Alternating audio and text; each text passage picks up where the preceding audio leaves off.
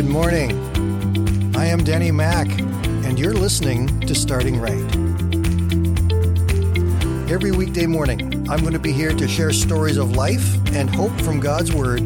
So grab a cup of coffee, sit back and relax for the next 5 minutes as I help you start your day by starting right. The Amazon River is the longest and mightiest river in the world. It is over 6,800 kilometers long. It originates in Peru and meanders its way down through 9 South American countries until it enters into the ocean from the coast of Brazil. It also is responsible for 20% of the fresh water that gets entered into the Atlantic Ocean. Back in the late 1800s, sailing ships were very frequent along that particular coastline. Ships communicated at that point in time by using flags. There's a ship there that had gone for many days, and now they were without fresh water. They'd been searching for land and had not seen any, and they were now quite desperate. Another ship was seen coming over the horizon.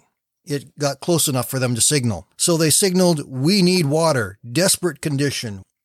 As the second ship passed, it signaled back and said, "Let down your buckets."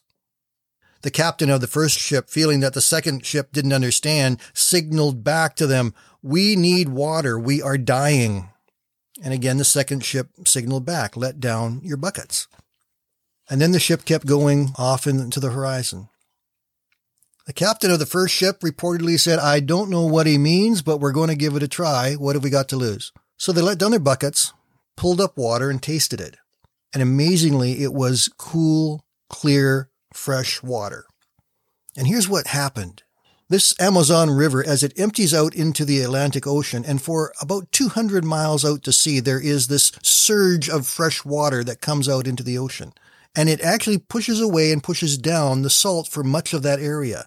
And in certain areas along the coastline, there is nothing but this cool, fresh, and clear water. The sailors of the first ship who thought they were dying didn't know that all they had to do was to lower their buckets to get some fresh water. The Bible often uses water as symbolism of faith and salvation and provision. In the Gospel of John, Jesus met with a woman at the well. In this conversation with her, he speaks to the woman about the water, and he says in verses 13 and 14 of John chapter 4, "Anyone who drinks this water will soon become thirsty again. But those who drink the water I give them will never be thirsty again.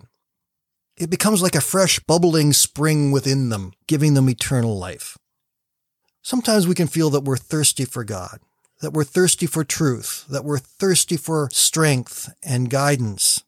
We're thirsty for peace. What we fail to realize is that the water that we need is right here with us. Just like that ship that needed to just drop your buckets into the water, get what you need. We have a relationship with God that says, "Just come to me and I will give to you life. I am the author of springs of living water to pour into your soul, to refresh your soul, to encourage you and to lift you up. I can pour into you what you're looking for."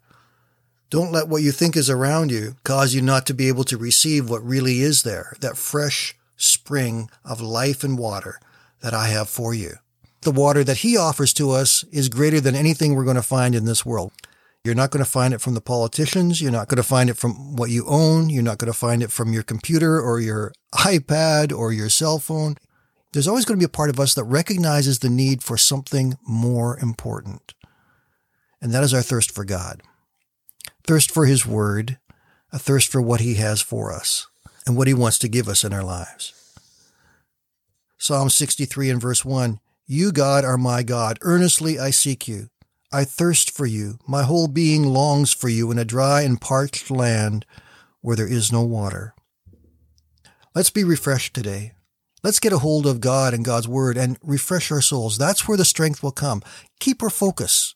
Keep your focus on where the water is coming from, where the power of God works to speak and strengthen us every day. He loves you. He's with you.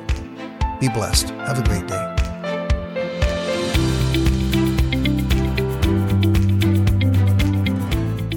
Thank you for listening today, and I invite you to join me Monday to Friday right here on Starting Right with Danny Mack.